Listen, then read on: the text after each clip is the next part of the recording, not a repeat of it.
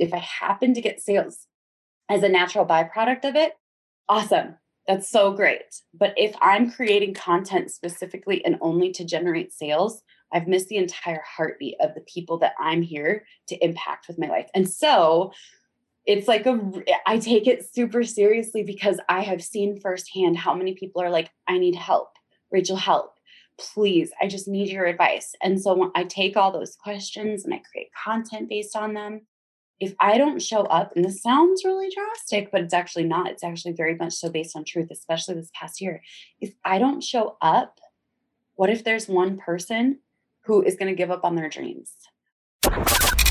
Welcome to the Viral by Design podcast with Dave Rotherow, where we get inside the minds of today's leading viral marketers as they reveal the exact strategies they use to build brands, products, and campaigns that are magnetic to customers, spread like wildfire, and seize the attention of millions. This is Viral by Design. So welcome to another episode of Viral by Design. I'm extremely excited today to be joined by Rachel Pedersen. Rachel is a social media strategist recognized by Content Marketing Institute as one of the most influential online marketers. She went from a college dropout, single mother on welfare, to a successful and highly sought after social media strategist and educator. She's spoken on stages in front of thousands of entrepreneurs, not least of all Funnel Hacking Live. She's been featured on top publications such as Huffington Post, Cosmopolitan, the Daily Mail, and more, as well as on top podcasts such as Entrepreneur on Fire with John Lee Dumas. Rachel's journey began back in 2016 while working her 9 to 5, it was actually an 8 to 5 day job. Within 6 months, she replaced her income and built a clientele that she loved working with. She's the founder of Social Media United, which is a leading online university for those aspiring to become successful social media managers and strategists. So, Rachel, thank you so much for joining us today. Dave, thank you so much for having me. I'm so happy to be here. Absolutely. So one thing which I really want to dig into first, I know that you're a big proponent of TikTok, and this is for many people still a kind of a, is it going to work for business? Is it not going to work for business? So I'd love to hear a bit more about your story, like how you got into that and how you're using it now to actually procure clients and further your business endeavors. For sure. I'm super excited to talk about TikTok because it's still in its early frontiers. There's still the opportunity to become an early adopter on TikTok, which I think that opportunity will be here for probably 1, maybe 2 more years before it's, everyone's on TikTok. So I got started on TikTok just over 2 years ago. And I was actually, this sounds so like super random, but I was on a private yacht trip to the Bahamas. Russell Brunson invited a bunch of us on this private yacht trip where we were going to go and mastermind on yachts in the Bahamas. Sounds so crazy and cool. And it actually really was. It was really fun. But on that trip, one of my friends, Annie Grace, she's the author of This Naked Mind. She said, Rachel, I really think you should be on TikTok. And she started showing me kind of what TikTok was. And I was like, I don't know. I mean, I don't really see how this works.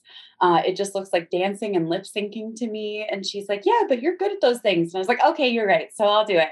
And I started just doing these, I'll be honest, very cringy TikToks of me lip syncing and dancing. You can actually still see them all. They're still all active on my profile on TikTok. But they're pretty embarrassing. And I just was having fun with the process. And one of the things that was so cool is when I got on TikTok, it was before anyone else was really making it happen. People are just now making it happen. The only people I had really, people just really weren't talking about TikTok, hardly at all. So I knew that for the first time, I was going on a platform where I was going to be able to be a part of shaping the narrative of what it meant for businesses. And within about a couple weeks, I put up a video and it was just, once again, lip syncing and dancing to every parent's favorite song, Baby Shark. Baby Shark. I know it all too well. Yeah. So I did that with my kids. So they start out and they're like, Baby Shark doo doo. And I jump in and I'm like, Mommy Shark doo doo. And it got 9,000 views overnight.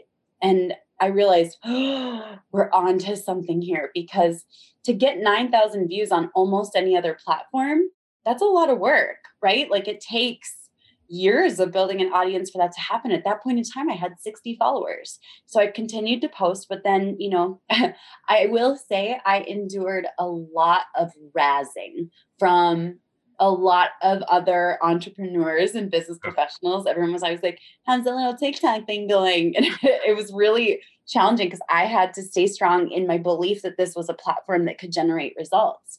So I continued posting. And then I finally created a post that was intentionally for adults over the age of 30. And I put it out there and it got 60,000 views in a week. And I knew, oh my gosh, we are on to something. And I started putting content out there, started using TikTok to generate leads, started going viral consistently, mini viral consistently. Today, I have almost 700,000 followers. Millions of people watch my videos every single week, even sometimes having millions of views in a day, which is crazy. And it's led to so many opportunities. We still have yet to tally up our back end results, but we're at like just over 400,000 in revenue generated directly from TikTok. And companies like FabFitFun and American Express found me on TikTok, and I got to partner up with American Express and Square because they loved my TikTok videos. So it's led to a lot of really good things. Well, that's crazy. And it's interesting what you said about you got so much razzing off other business owners, but that's always the way it works, right? It's like back in the day, people were like, oh, I remember I actually went to uni with a guy called Julian. And he started working for this little social media company called Facebook. And we were like, what are you doing working for them? Like, come on, like get real. You need a real, like not necessarily a real career because we're all musicians, but this is just kind of like a fad social media platform. Sure enough, like he's moved out to California now, like works for them and gets like a beautiful office, yada, yada, yada. But it always seems to be the case, right? That these new platforms come along and nobody takes them seriously and then eventually they tip. So I'm interested to hear in that case, like from a platform that seems to be made for kids, or that how it seems from the outside, maybe younger people, not necessarily the kind of place where business owners would hang out. How are you taking that and turning it into business, and how are you targeting specifically the kind of people you're after, or are you just casting the net very wide and hoping that you get some diamonds in the rough? I love that question. So here's one thing that's really interesting. TikTok, it seems like it was created for young people, but the truth is it was created for short attention spans, which is, our entire world right now. So most people have initially, at least, very short attention spans, 8, 9, maybe 10 seconds. So videos that are less than 15 seconds are perfect. They're exactly what people are looking for right now. One of the things, though, that I do want to point out is a sign of longevity for a platform is when it brings on people who are sub 21, especially sub 18. So for example, initially when Facebook and Instagram opened up to people under the age of 18, because it started at first at a college platform, when they opened it up to people under the age of 18, they did something really right there. And that is what gave them longevity for years. Unfortunately, I've seen a lot of platforms that fail to capture the attention of the next generation. And that's one thing that TikTok has done well. So to me, that just says that a platform is going to be around for a while if it does capture the attention of younger people. And TikTok has done that. However, behind the scenes, there is about 850 million monthly active users on TikTok, excluding China. That is not including China. There are tons of people in China using TikTok, but outside of China, there's 850 million. And this is so crazy. Between 26 and 31%, it fluctuates. Between 26 and 31% of those users are over the age of 30. That means there's somewhere between 100 and 200 million active users that are over the age of 30. So once I realized that, there were several things that I started doing. Number one, I started creating some content that's geared towards adults. But, and this is a huge thing, I noticed that stars, celebs, actors, singers who maybe already had passed their prime or had already had their hits off of the top charts, they started making an intentional effort to build with young kids. And suddenly their streams started skyrocketing. Their movie streams started growing.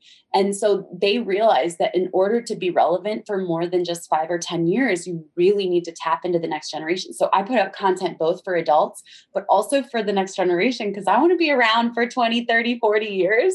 Yep. So I do both. That's really interesting. And, it's definitely, what you pointed out there, that the fact that these things filter up, right? And if you do catch that attention, not only do you have longevity, but eventually the adults catch on and they're like, okay, this isn't so bad. Like, yeah, we can get involved with this too.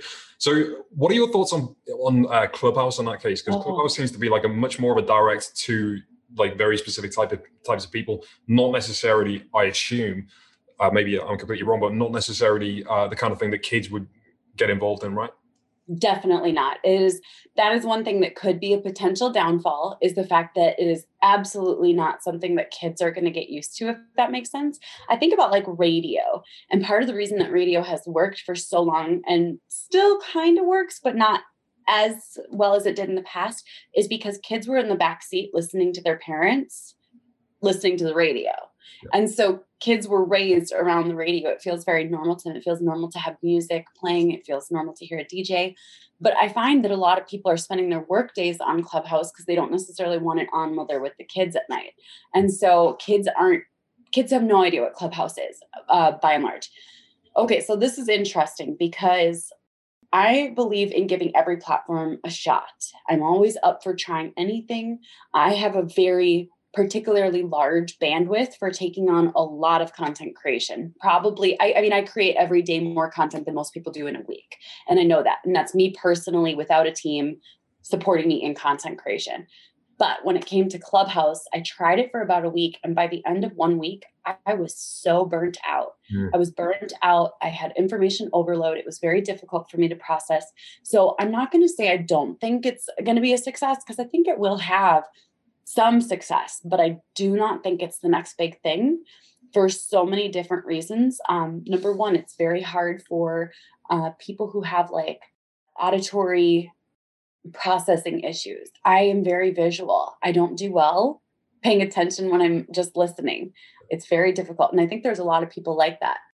Number two, I also realized, and this is weird, the people with the most time seem to be the ones that are crushing it on this platform, which doesn't necessarily mean they're the ones that probably you want to take advice from. Oh, I can't believe I'm saying that. So I'm like, right? I'm like, okay, so listen, if even Gary Vaynerchuk says, I don't have time for Clubhouse, I run businesses. Ooh, that's a little bit, but I feel that. I'm like, listen, there are some people who are giving legit advice, but how do these people have 10 hours a day to spend on Clubhouse giving advice? That makes me a little uncomfortable. I also notice there's a lot more introverts than extroverts in our world. In my belief, I think there's so many more introverts, people who are shy, people who are nervous or have stage fright. I am one of those rare people that is 100% extroverted, 100%. I don't mind a stage. Throw me in front of 5,000 people tomorrow and I'll give a speech with no notes, no slides, nothing. That's not most people. Yet, right. So I think it's set up to only reward people who are super extroverted, super outgoing, people who are very comfortable speaking to audiences. I'm saying all the negative things, which is interesting because I try to look for the positive in things, and I'm open to that. I mean, I'm testing out Snapchat again. I'm going on a bunch of different platforms, Triller, and I'm trying YouTube Shorts. But I just don't have a great feeling long-term about Clubhouse. Yeah, I mean, I completely hear what you're saying, and it's rare to hear somebody saying, "Hey, I'm not actually that sure," because predominantly it's bombarded. Yeah, there's the next big thing. You got to be on there, yada yada yada. Even Mark Zuckerberg's on there. To be fair, probably just spying on the platform to try and copy himself. But it's definitely. I tried to get into it I remember over Christmas, like I finally got the coveted invite to actually get onto the platform. But then it's just so much time. Like we're so busy. We're onboarding clients every single day. It's like I can't dedicate the time to it, like, and you have to actually give yourself some time to unwind eventually, right? Like you got your work time and then time to actually give your brain a bit of a rest. So yeah, it's really interesting to hear your perspective on that, for sure, and a slightly different perspective to what most other people are saying. Something interesting, you touched on Snapchat there a second ago, and what you were saying a few minutes ago about like appealing to a younger generation, that would obviously put Snapchat into that category too. So what are your thoughts on that? Like, is it still alive? Like, has it got a pulse? Oh my gosh. Okay, so I will say that I don't know yet, which is interesting. I had a call with Snapchat corporate it might've been last week. It was either last week or the week before. And they were briefing me on all of the new features. They want me on this platform. So they like verified me and I was like, oh, this is cool. Young me would have thought this is so cool. So I got verified and stuff. And they were sharing with me all the reasons that they want me on this platform, all the benefits and stuff. Like they were really working to win over people who could be influential. Now, that being said, I'm not easily swayed, even if I'm verified on a platform. If I don't care for a platform, I'm not going to go there. So this week, we're starting to push out content to Snapchat, and I will let you know what I think after we go about it. But I do know this. I don't like leaving all of our ad spend in one basket. It's always made me nervous. So we're always testing different platforms for ad spend. We have people that we're ready to tag team for YouTube ads, Pinterest ads. I've done TikTok ads. They're incredibly cost effective. That being said, Snapchat ads are also very underpriced in a good way. Like they're low CPMs. I'm super open to it though. So it's interesting. I will say there's a lot going on the platform, and being new to the platform, I have complete overwhelm. Just making a Bitmoji makes me feel a little bit old. But I'm literally going to have my 10-year-old create one. I'm like, make a Bitmoji that looks like me. I'll pay you $20, but at the same time, I'm open to trying it. And I feel more optimistic about the potential future of Snapchat than I do about the future of Clubhouse. Really? That's very interesting.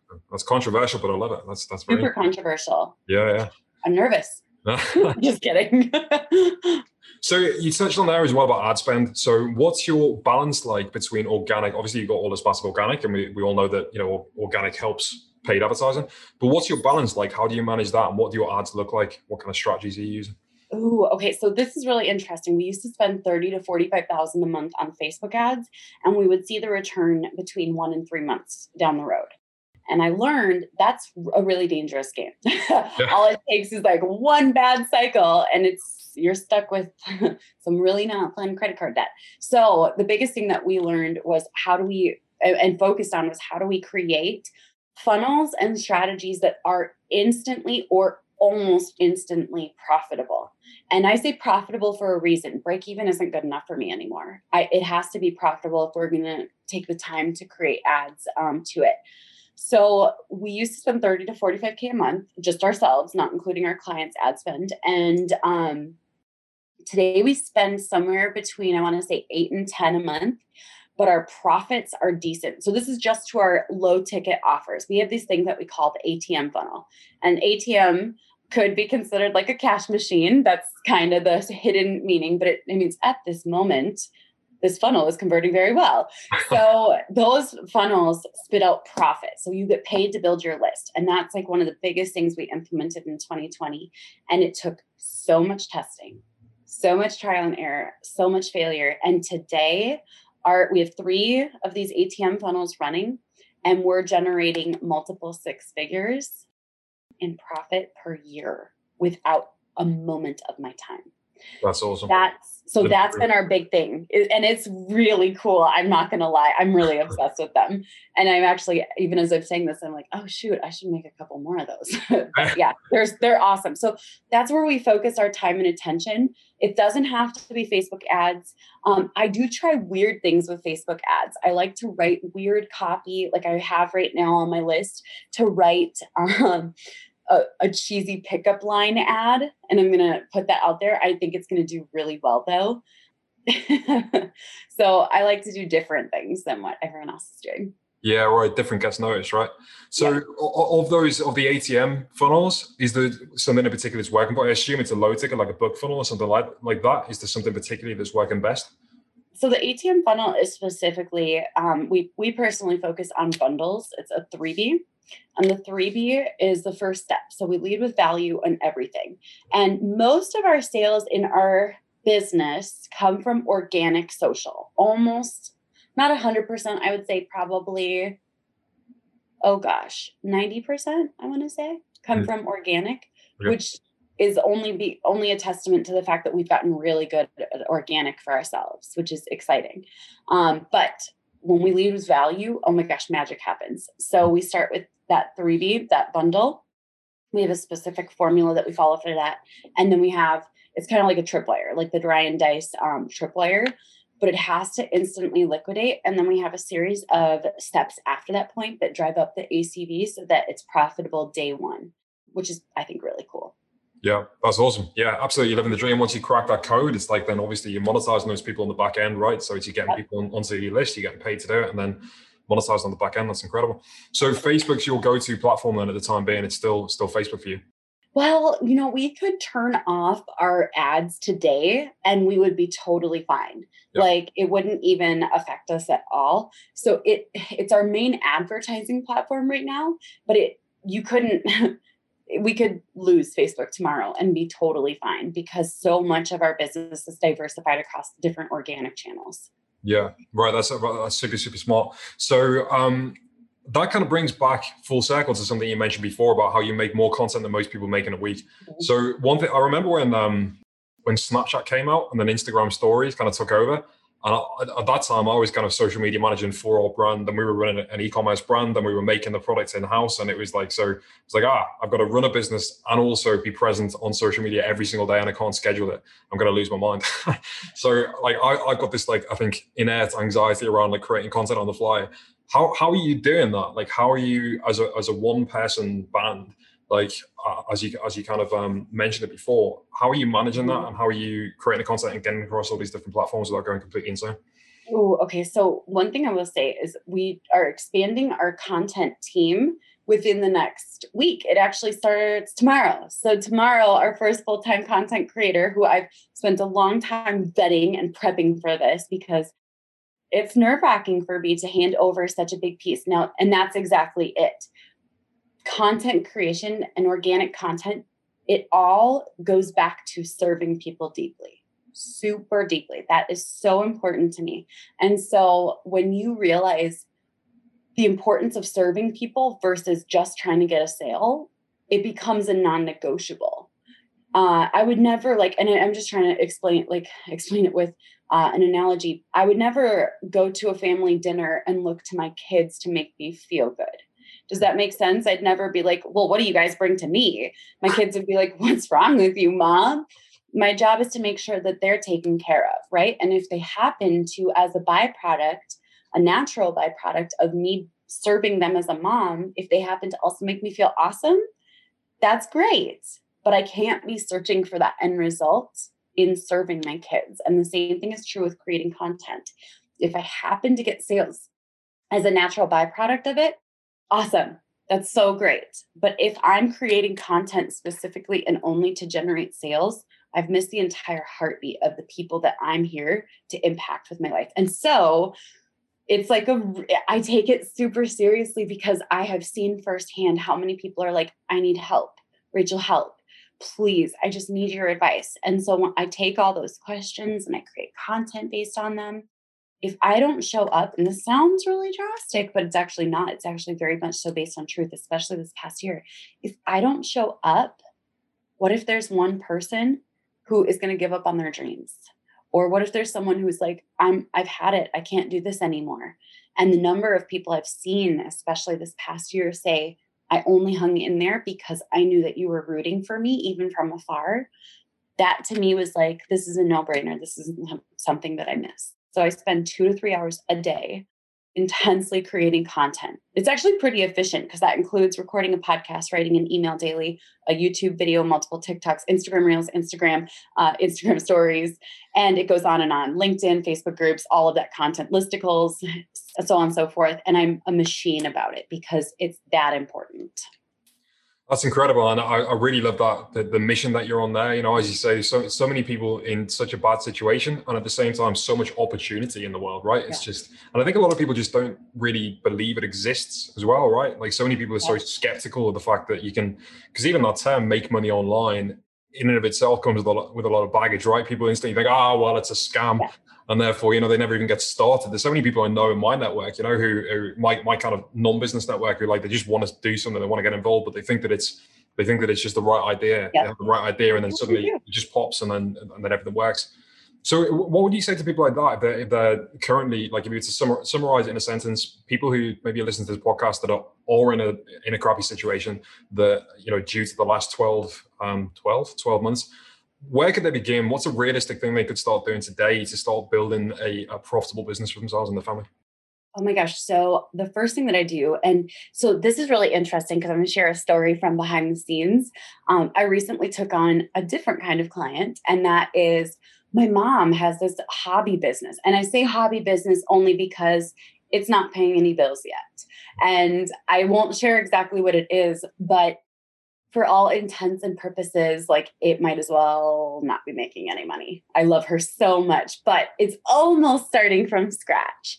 And so I got to map out her business and I was like, I need to know, are you okay with pivoting from everything you've been doing and everything that kind of isn't really working to what I would do starting a business from scratch? And she was like, yes, absolutely, sign me up. And I was like, all right, let's go. It's go time.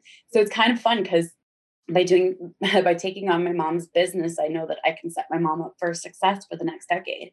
So what's really cool, or more, what's really cool was I was able to map out which platforms I feel are going to give her the most short-term benefit, but also the most long-term. And so we are doing, and I'll just go down the list and share these. We are going to do 4 ATMs and we're going to start running them organically only because ATMs take some time and testing to get them to the point where you can run traffic to them and have the numbers make sense. Organically, they always work because it's just profit always. So we're going to set up 4 different ATMs one at a time. YouTube videos. I said, hey, mom, I love you. You're going to be creating like 3 to 5 YouTube videos a week. And she was like, that many? And I was like, well, what else are you going to do? So come on, let's go. I'm going to get her on TikTok and Instagram Reels. That's it. That's all where all of our focus is going to be. She may do a podcast at some point, but that's not the place where you're going to see the greatest return. So I want her to focus on those platforms. And I choose Reels, TikTok, and YouTube for several different reasons. YouTube, my belief is that YouTube is actually going to outlast Facebook. I believe that YouTube is rock solid, foundational. I mean, right now, Dave, if you were to Google how to edit a TikTok, actually, I'm going to do it right now while we're on this. How to edit a TikTok. I am number 2 on all of Google. Wow. Number 2. That's so crazy. That means people are spending tons of time and effort to get all of these blog posts written, and a YouTube video just comes on in there and beats it all. Yeah. So the truth is, I just have this really strong gut feeling about YouTube, which is why we've actually gone from 3 to 5 videos a week to 7 videos a week. We just started that this month because we're building for the future. So there's the long-term, the searchable, the foundational content. Now, TikTok and Reels both have some really cool advantages. It's an instant boost. It's instant eyeballs. It's instant, or some people are like, it didn't happen overnight. Well, okay, but it happened in a week. That's really fast. So even if people are like, the algorithms changed, I'm like, it's still better than Facebook pages. So the truth is, I love Reels and I love TikTok for getting a quick injection of life into your business. Yeah, but YouTube's got that longevity, right? It's going to be around for years and people are going to keep searching those terms. And I get a huge thing, as you say, like, which a lot of people don't appreciate, is that YouTube appears on Google search results. So when people are Googling for things, then you can come up with your relevance. It's huge. Yeah. So are you doing much advertising over on YouTube? Are you supporting your endeavors, your organic endeavors with advertising? Totally organic still. A lot of people have wanted to run YouTube ads for us. But at the same time, I'm like, we're getting like 300 to 500,000 views per month on YouTube. I don't know that we need to turn it up yet, if that makes sense. But I get this really funny thing where I'm like, we haven't even scratched the surface with all of the YouTube content we could or should or want to be creating. I'd love to get to the point where we're pumping out 5 videos a day, like on YouTube. I really, really believe in it. So no, we're not doing anything on YouTube yet. But we do, like I said, we do have people we can tag team when we're ready for it, but I know we haven't maximized organic still. Oh, got it. Now makes sense. So one last question for you. Obviously, you spoke of Funnel Hack and Live, which is kind of like the mecca of internet marketing in some kind of senses. What was that like for you? How did that come to be, and like what was the experience like? Oh, so I actually spoke at Funnel Hack and Live twice. So the first time was back in 2018. 2018, I spoke at Funnel Hacking Live, and I was Pregnant, super pregnant. I was 9 months pregnant with my third kid. I had joined Russell Brunson's inner circle, and he asked me to speak over Voxer. And so I got the Vox, and he's like, we want you to speak at Funnel Hacking Live. And I hadn't told anyone I was pregnant yet. And I started counting, and I was like, oh no. And I was so nervous to reveal that I was pregnant, but I did on Facebook. And Russell Voxed me. He's like, congrats, but I'm doing the math. How pregnant are you going to be? How close is your due date to Funnel Hacking Live? And I said, don't you worry about that. Like, don't ask me. I won't tell, because no matter what happens, I will be there. He's like, but can't you like not fly when you're pregnant? And I was like, I will worry about my doctor. But he was like super supportive. And I said, so just don't ask and I won't tell and we'll be good. And so the first time I spoke 9 months pregnant, my doctor wrote me a note for flying and everything was great. And Russell was super supportive of that. He's been always incredibly supportive. At least this has been my experience. Like, he is super supportive of moms and women, and getting to know him and his wife, Colette, like, he is an incredible, just a really good man.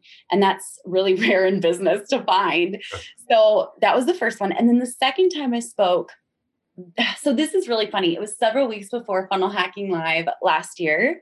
And we had such a great year. I was asked to speak at Traffic and Conversion, Social Media Marketing World. So those are two of the other big ones from different parts of marketing. And I remember I was joking to my team. I was like, oh, it's so close. We almost had the big trifecta. It's almost a perfect year, but I didn't get asked to speak at Funnel Hacking Live. We were joking about it because it was like, okay, and I kept being like, if only I were speaking at Funnel Hacking Live, if only. And that was like this big joke I had. But I think we like manifested it, because suddenly I get a Vox several weeks before the event. And Russell's like, I actually want you to be a surprise speaker. He's like, there's a scene in this bit where I basically want to be like surfing through the channels, and I pick your channel and it starts playing, and then it glitches, and then the screen opens up and it's 2 stories tall, and you walk out of a cloud of smoke. And I was like, yes. You had me at screen 2 stories. So yes, let's do this. So it was awesome. It came together really well. I just adore Russell Brunson, Todd Dickerson, their families. They're great people. Yeah, that's a cool as hell event as well, right? It's a lot of fun, a lot of really interesting people there. Definitely. That's great. Well, so Rachel, absolutely amazing of you to share all of wisdom with us.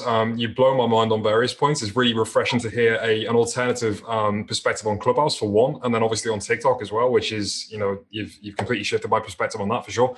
So thanks so much for taking the time out of your schedule to do so. Where can people learn more about what you're doing and sign up for more info? For sure. Easiest place is my website, rachelpedersen.com, all E's and a D in my last name. Awesome. Thanks so much for taking the time. We'll speak to you soon. Thank you so much, Dave. Cheers. This has been the Viral by Design podcast with Dave Rotherow. For more viral marketing secrets and to get detailed cliff notes on all episodes, visit viralbydesign.net.